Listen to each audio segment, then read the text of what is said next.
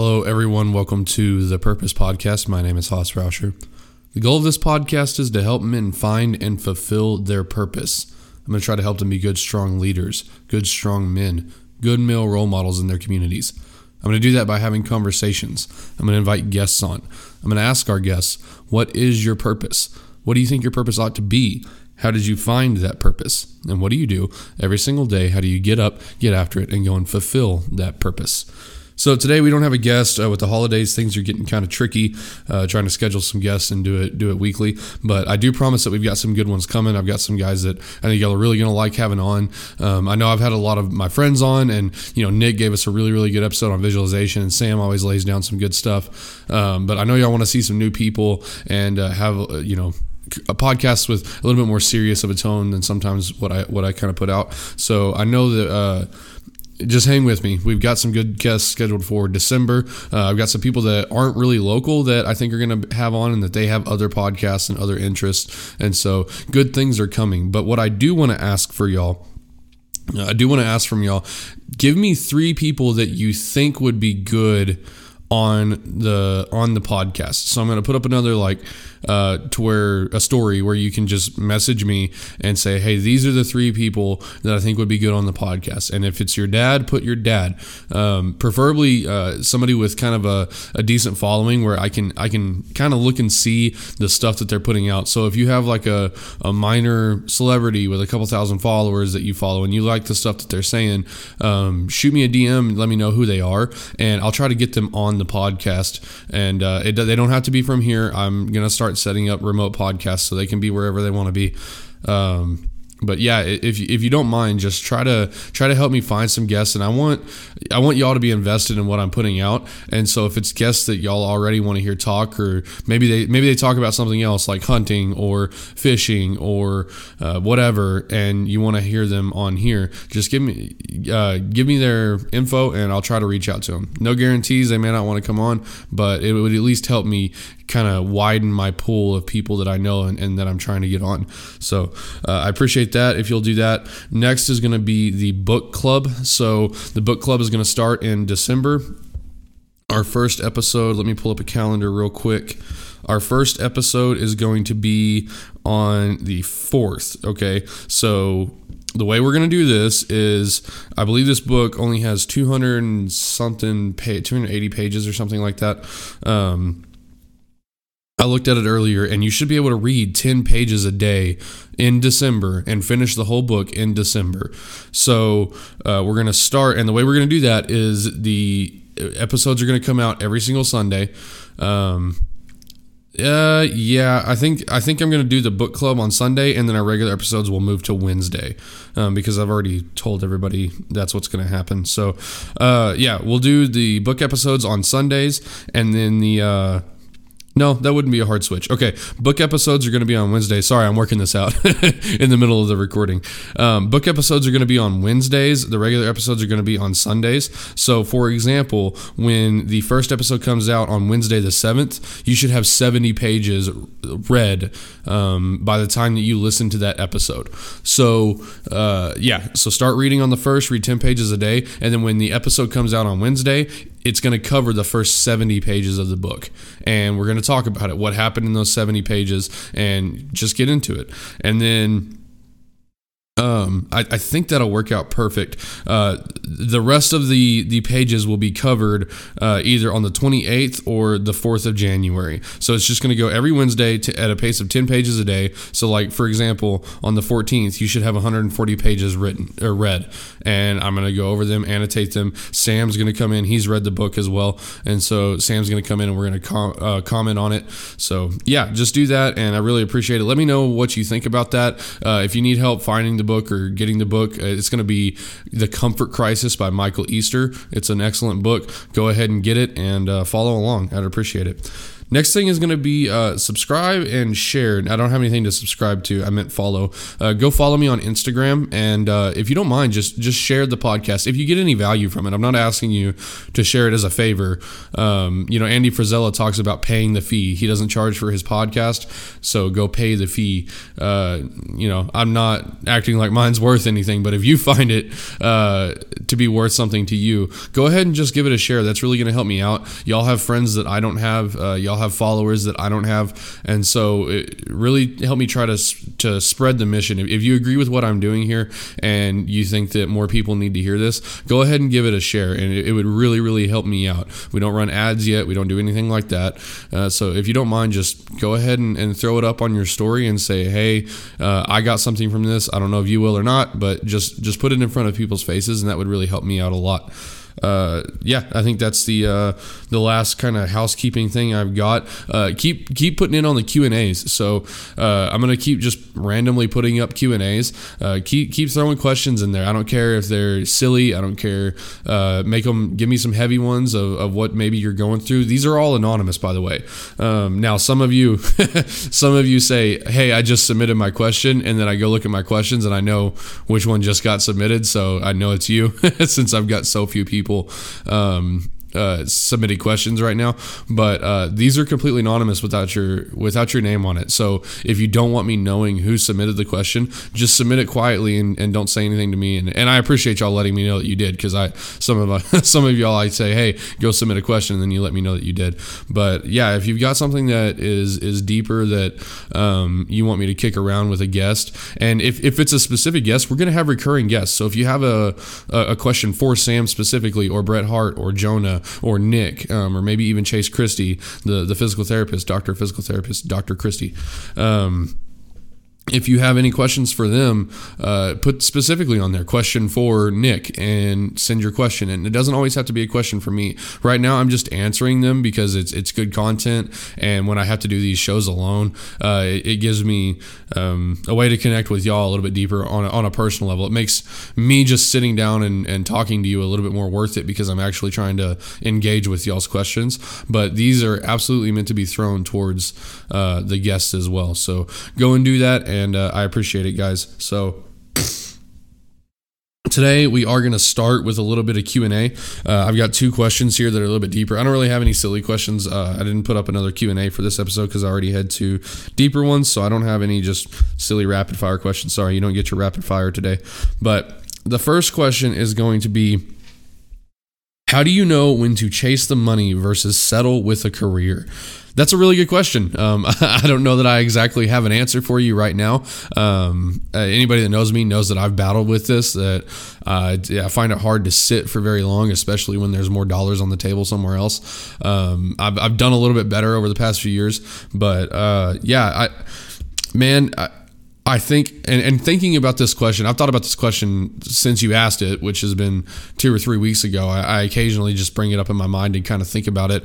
And one thing I do want to key in on is that word settle. I know you probably didn't mean it like that, but I'm gonna take it as if it's literal. We're never gonna settle. We're never gonna sit down in a career. Just first off, we're never gonna just settle in a career and not try to do better things with our time.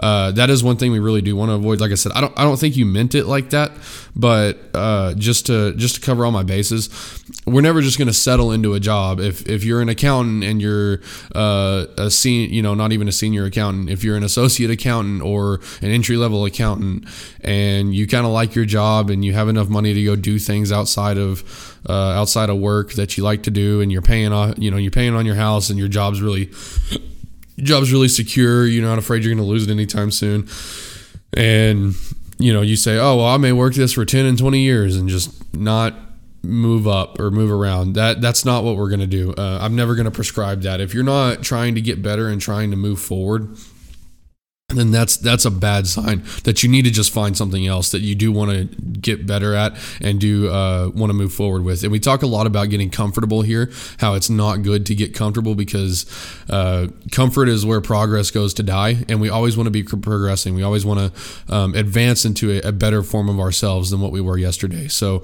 we're never going to settle into a career.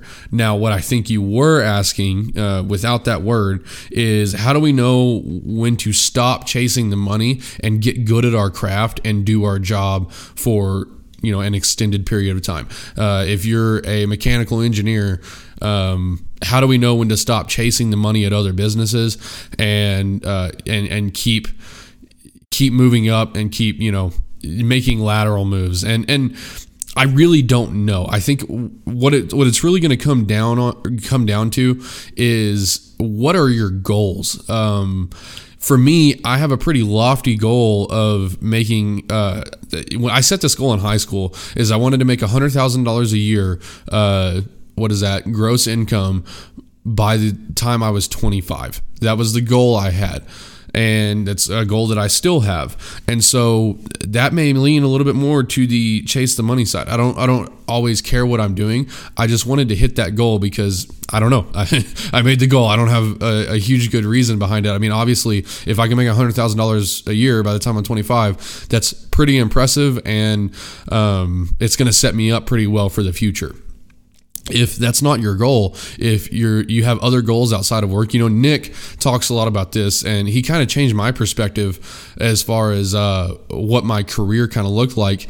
Nick said to me a long time ago, he said, and it was so nonchalant. He's so nonchalant, a matter of fact about it, that it just made so much sense. He said, yeah, man, I just don't understand putting that much time into something that you don't want to be doing. And that kind of hit me like a freight train of man, what do I really want to do? Do I want to be a business owner? Do I want to be a podcaster? Do I want to be a content creator? Do I want to, have a farm one day? What do I want to do?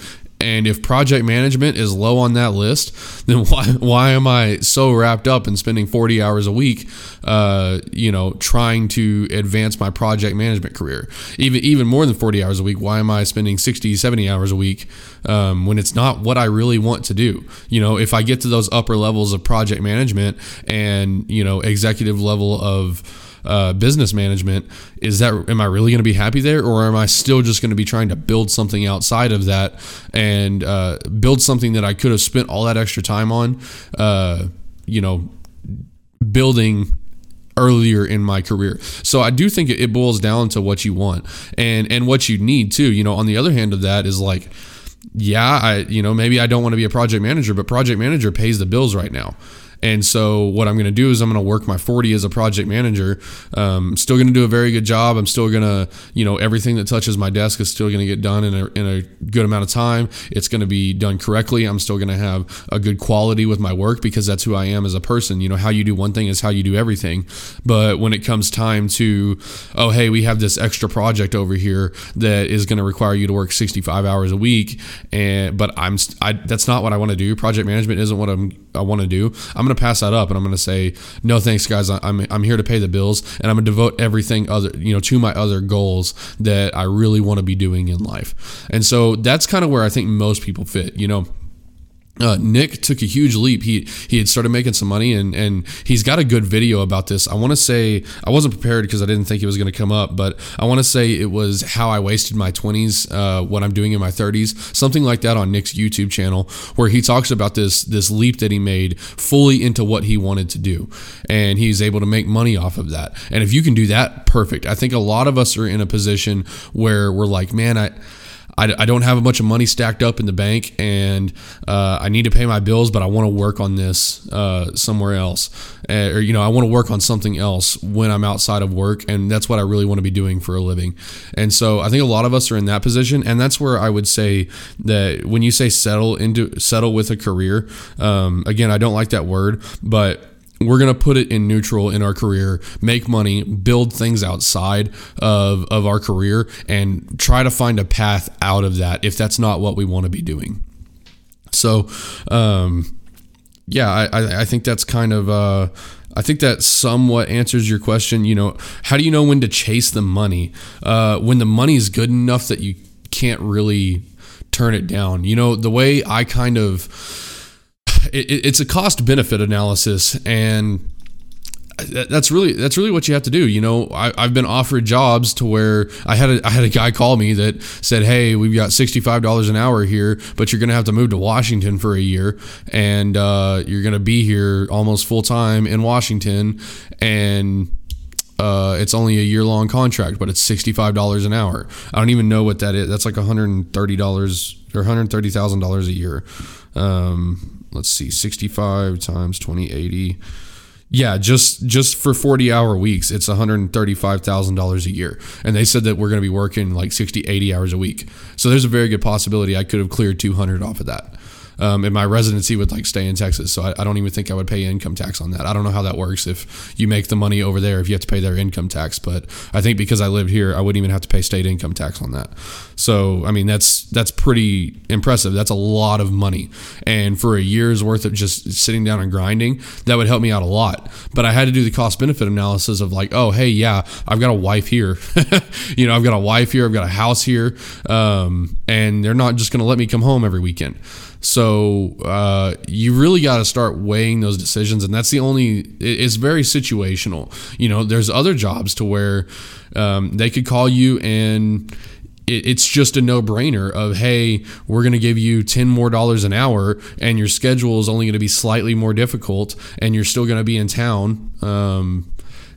I personally don't know how you turn that down unless you've really got something waiting for you at your current job.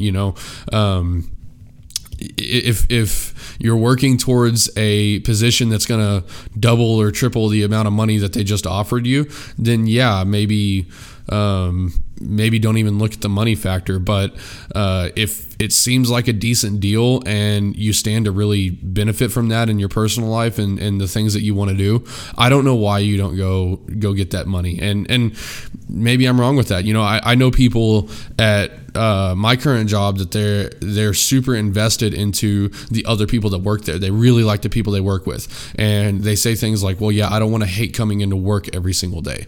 And I completely understand that. And if you're in a monetary position where the extra $10 an hour doesn't matter, and what really matters to you is the quality of the people that you work with and your work relationships, if you really don't want to hate the people that you work with, then yeah, absolutely stay where you're at and don't chase the money.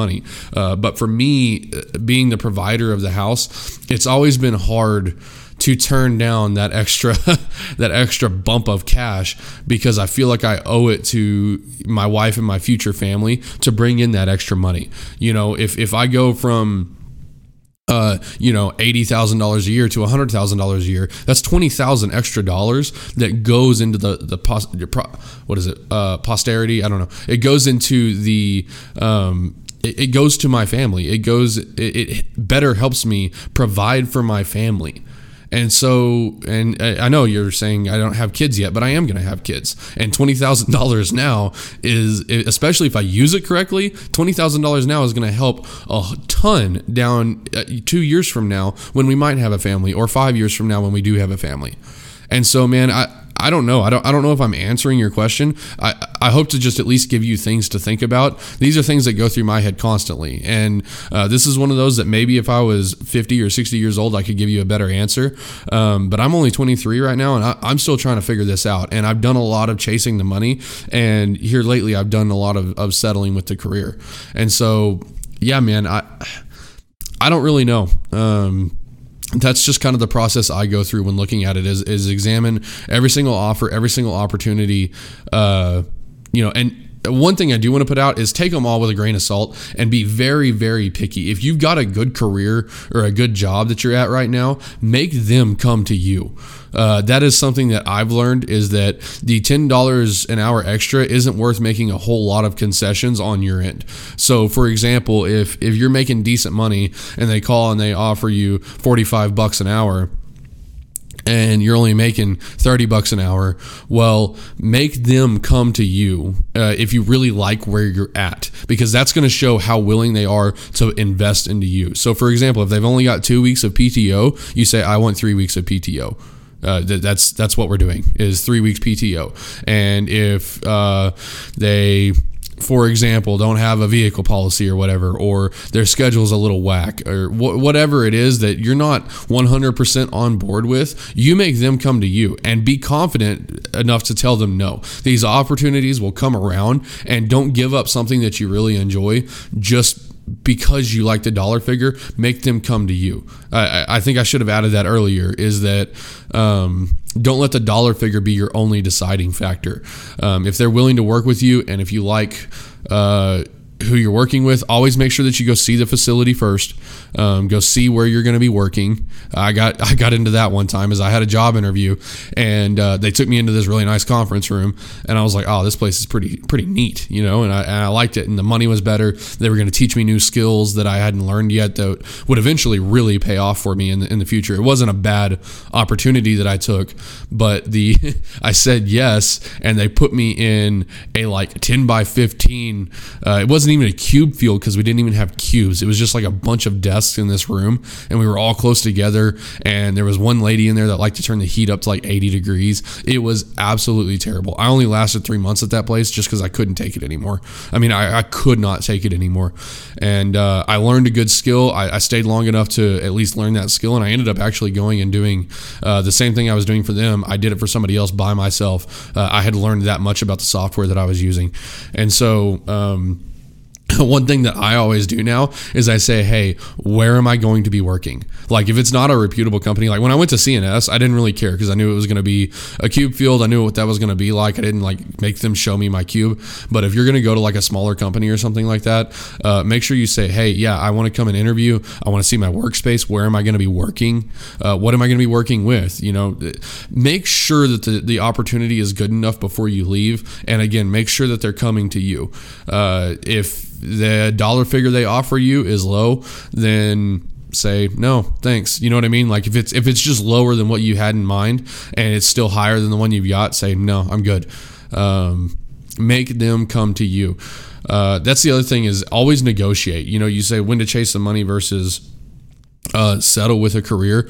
Always be negotiating, even with your current employer, and you have to do this with tact, and you have to there's ways to do that, and I may eventually put an episode on how to negotiate with your current employer for higher pay. But this goes back to that never settle thing. Don't ever go a year without trying to get some more form of compensation. And again, there's ways to do this. I'm not saying beat down your boss's door and say, hey, pay me more. There's better ways to do that, and I'm going to talk about it in the future. But don't just sit around and wait for them to pay you more money. Always be negotiating, especially if it's a job offer. I don't care if you think that if they give you a rigid salary number and they say this position is only worth $65,000 a year and we're not negotiating. You say, oh yeah, okay, cool. Will you pay me $70,000 a year? And they say no, and you say okay. Always negotiate, you know, and I'm not going to turn this into a battle of the genders, but it's actually a pretty insane study. I don't have the study in front of me, but one of the reasons that women make less than men for doing the same job is because they hardly ever negotiate. They're more agreeable. And that comes from Jordan Peterson, and it's in a study. Don't quote me as fact on that, but it makes a lot of sense, because a lot of women I know, they're like, oh, well, they're paying me this. And I'm like, oh yeah, did you ask for more? And they're like, no. And don't do that.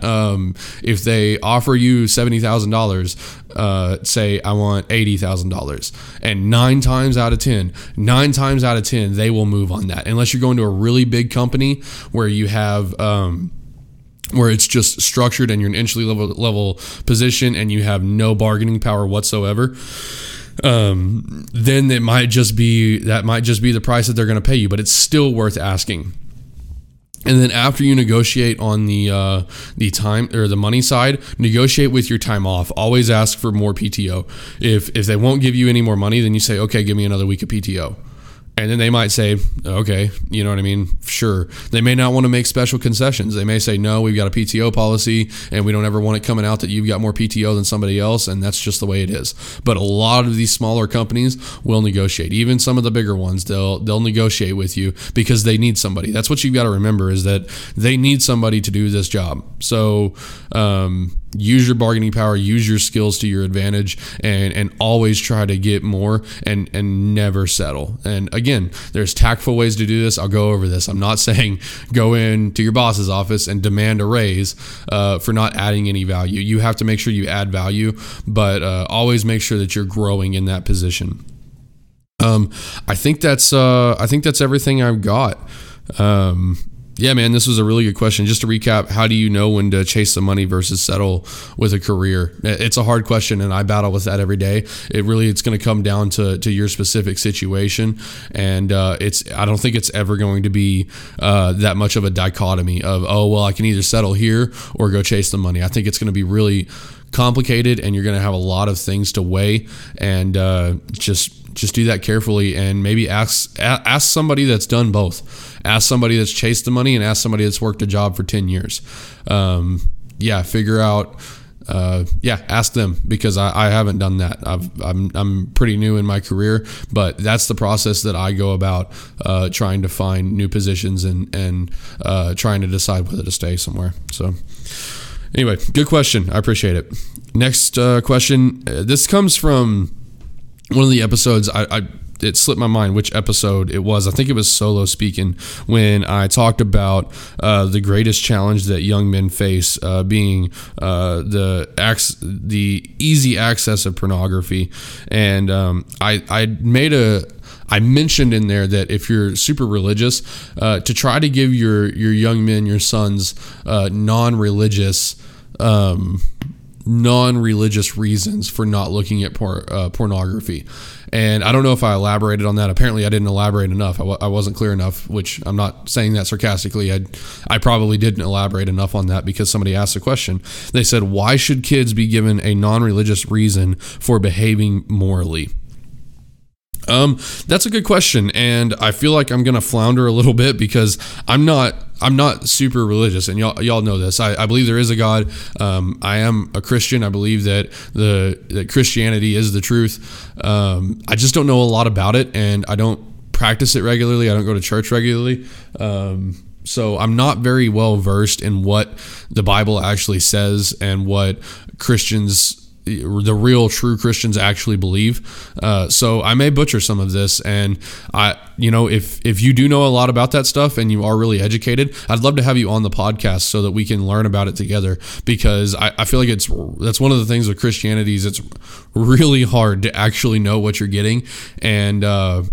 And so I tend to avoid it and step back and kind of study it on my own a little bit, and don't get much from it. So if you'd like to come on the podcast, and if you disagree with me, or if you can enlighten me a little bit onto what God actually teaches and what the Bible actually says, I would love to have you on. Send me a message, but that's just a little caveat. But why should kids be given a non-religious reason for behaving morally? I think the main reason that I say that is because they live in a non-religious world right now. And let me put it this way. They live in a non-Christian world right now. I think almost everything is religion, even the leftist cult that we see now that claim, even atheism to a certain point is a religion, because they believe it with faith. They don't have anything to back it up. That sounded kind of bad, but anyway, I think we live in a non-Christian world. Your kids live in a non-Christian world. I don't care how small the town is, they're going to encounter things that don't subscribe to the same religion that they do. And I think it would be ill-advised to not prepare them to address those things as well. I think kids, especially kids, I don't know that they actually believe in the Christianity. I think it takes you in Christianity and the Bible and faith. I think it takes suffering to truly believe in those things. And what I think we need to do is try to ease that suffering as much as possible without completely shielding them from it. Let them have some suffering, but have some suffering as a little treat. But try to ease that suffering. And I don't know that I think to truly believe in Christianity, the people that I see that I'm like, man, that dude is a legit Christian. He's all about it. He believes in Jesus. Those people have gone through really tough things, and they've turned to Christianity as the answer and found the truth after they had that suffering. I don't think kids have that level of connection with the Word of God in order to fully believe it and use it as a way to guide their life yet. That's just a hunch, and that's just comes from what I've seen, is that all the kids that were super, super into religion, when they really started facing suffering, that kind of broke down, and they were left with no answers of how to handle themselves. The kids that were super Christian all of their lives, and their parents, I don't think, did a very good job of saying, let's take drugs, for example. We always just didn't do drugs because drugs were bad. Nobody really gave us the real world. My parents did, because we had a lot of interaction with it in my family. My dad had some friends that died drinking and driving, and eventually I did too as we grew up. But the other kids that were super, that went to church every single day and their parents were super religious, they were just kind of told that it was because it's bad and God doesn't want us to do it. I mean, I'm sure they were told some other things, but it seemed like that's why they believed that drugs were bad. And so when they really got into peer pressure, they had no sense of what the actual consequences of that were. They had never been told that one of their dad's best friends died in a ditch because he drank and drive, and that your dad didn't want you to die in a ditch. They were just told that, we're not gluttons. We don't do that, and we don't drink because that's what we don't do.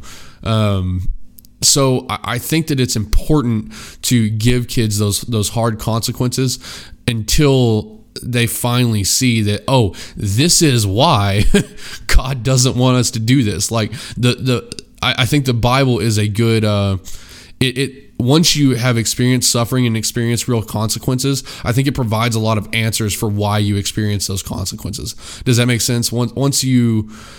If you've drank and become an alcoholic, and you've experienced the consequences of improperly using alcohol, then when God says, hey, we're not going to be gluttonous, and I don't know what God actually says, but when he prescribes to you why not to drink alcohol, I think then it makes a lot more sense, and then you can have faith in what he's saying as the creator. And again, I know I'm probably butchering this. I'm just trying to give you my headspace on that. A really good, and those are kind of heavier topics, a really, really good example for other smaller trivial things that actually happened in my life. And one of the main reasons that I really started reaching out and searching for other reasons of why to behave morally outside of religion. So for those that, I actually did go to church a lot. I was in youth leadership program, went every Wednesday, every Sunday, and I believe in a lot of what was taught, and I think that it was really good for a lot of kids that were in it. But one really impactful moment was when, I want to say it was 2014, maybe. I think it was earlier than that, maybe 2010, because I was still in the Panhandle when they legalized gay marriage, or at least they were talking about it. They were talking about legalizing gay marriage, and nobody really ever gave us a reason for why it was bad. We knew it was bad because our parents said it was bad, and because we went to church and they were talking about how it was an abomination. What is that, Leviticus 18:22 or something like that? They were talking about why it was bad in the Bible. Nobody ever really gave us a reason as to why gay marriage was not good for society. And I'm not here to discuss that. I'm not here to give you the pros and cons of gay marriage. I do think it's bad. I think that it kind of erodes the definition of marriage as we know it in a society without being religious. But I had to search really hard to find that. And what happened was, we would go to school, and of course you have these little political debates because your parents are all political. Everybody's talking about politics, and you've got the high schoolers that are especially talking about politics. And you go to school and somebody says, well, I think it should be legal. And then you say, well, no, because right here in the Bible, it says that you're not supposed to do it. And they go, okay, yeah, Amendment 1, freedom of religion. That it's that easy. And then you're like, well, damn it. I don't know what to do. That was a really key point in my life to where I was like, oh yeah, I can't just argue based off of what the good book says, what Christianity says. I can base my sense of morality off of that, but I need to find other reasons that make sense to other people as for why I believe the things I believe. And I don't know. It's served me very well. Take abortion, for example. There are people in the world that cannot argue a pro-life stance without reaching to the Bible and saying that, God feels that everybody's precious. And then the left uses that as a club against people who are more traditional to say, well, we're tired of these Christians trying to run our lives. And if we don't believe in the silly book, I'm not saying it's a silly book. They're saying it's a silly book. I think it's the most important book ever written. And I really do. Like, I'm not even lying. They say, oh, we don't need to be governed by this silly book. We have freedom of religion. Okay, well then a lot of people lose that argument, and it gives them, I think that's called a straw man, where they put up a false argument of that people are arguing from religion, when really what we're arguing from is societal norms and morality and just being a good person, ethics. And me, a lot of you have heard me. I can argue a pro-life stance without ever touching the Bible. I can argue a complete pro-life stance without ever touching anything religious, and it makes people, like, you will win arguments like that, especially if it comes from, I can think of multiple reasons.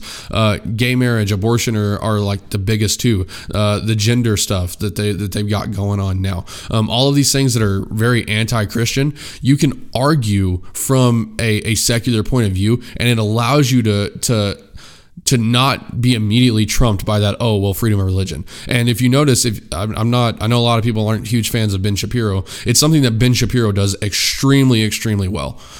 He does it very, very well, and it makes him really hard to argue with, especially being an Orthodox Jew, because the first thing that the left wants to say is, well, we're not going to subscribe to your religious beliefs. And he says, okay, I haven't even touched the Bible yet.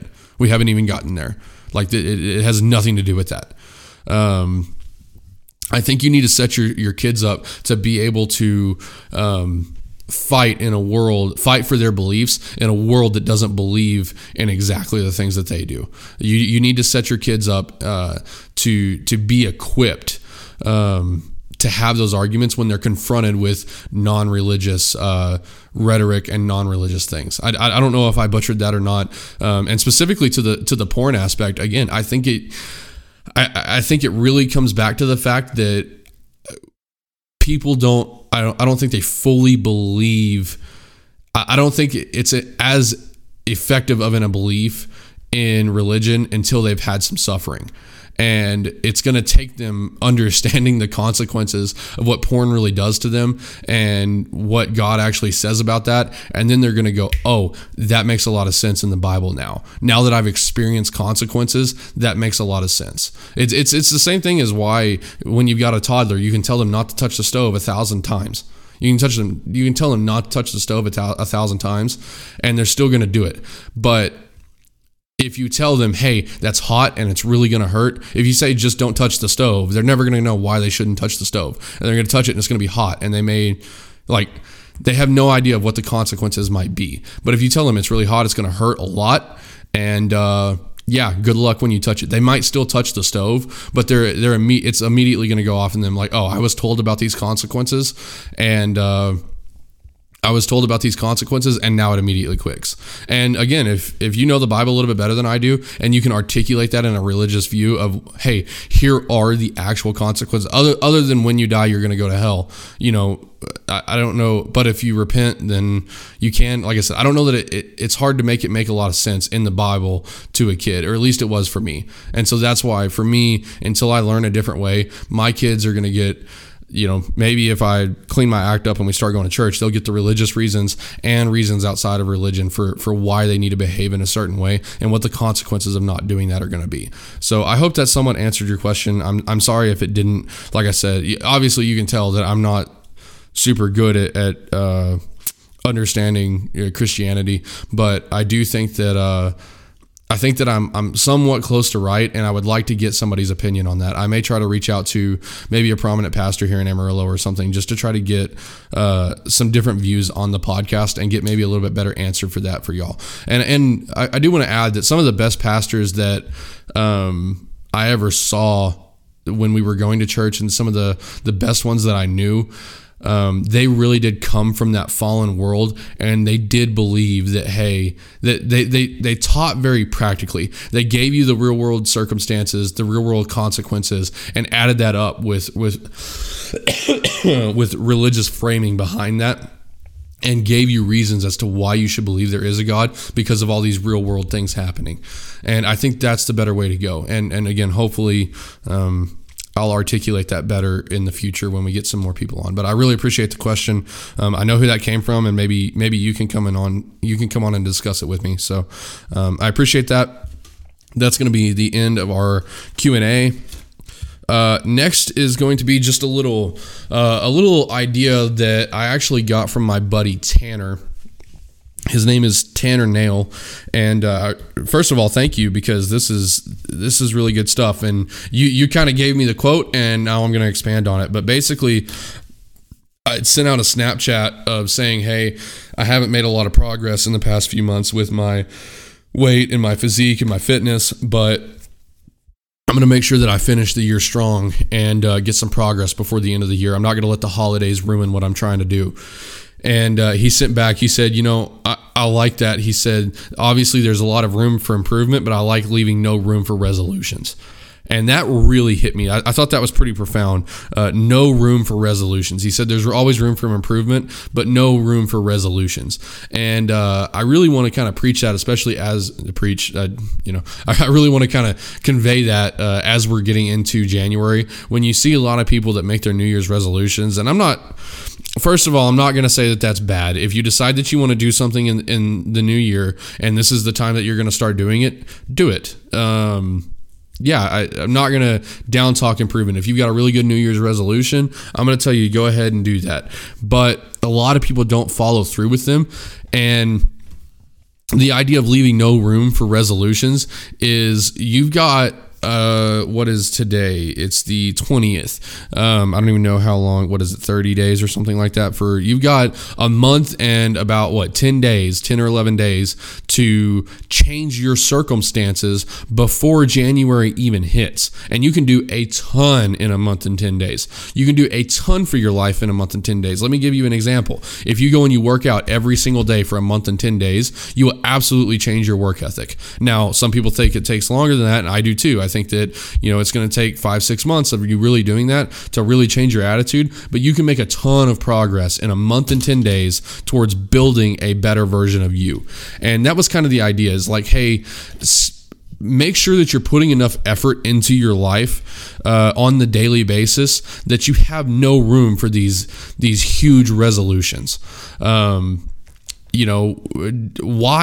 January? I think that's another good question, is why January 1st? What really changes?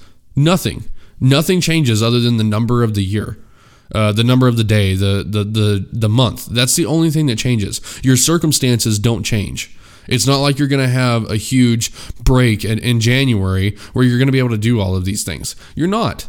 So start now.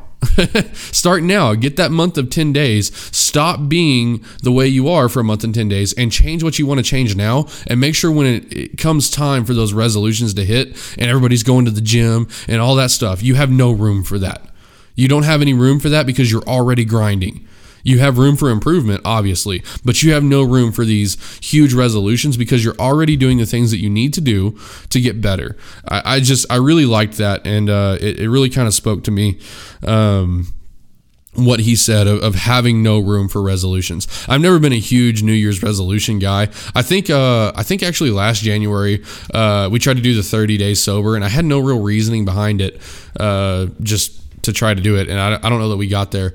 It was me and a buddy that tried to do it, and it was just silly. It was on a Thursday in February that I really decided that, hey, look, I'm tired of wasting my time here and not being the best version of myself. And so that's when that resolution really kicked off. And if you're already in that spot, don't wait until January to make that happen. If you're in that spot, nothing's going to change between now and then. So go ahead and do it. And I don't care about the holidays. I don't care if you need a diet and Thanksgiving is going to be around the corner. That is something that really impeded my fitness for a long time and my diet for a long time. I was like, oh, let me get past Thanksgiving. Let me get past the 4th of July. Let me get past my birthday. I'm here to tell you that there's always going to be something to get past. There's always going to be something that you say, oh yeah, well, that's really going to tank my diet. And you know, I'm just going to wait until after that to start. That's silly. It's completely silly.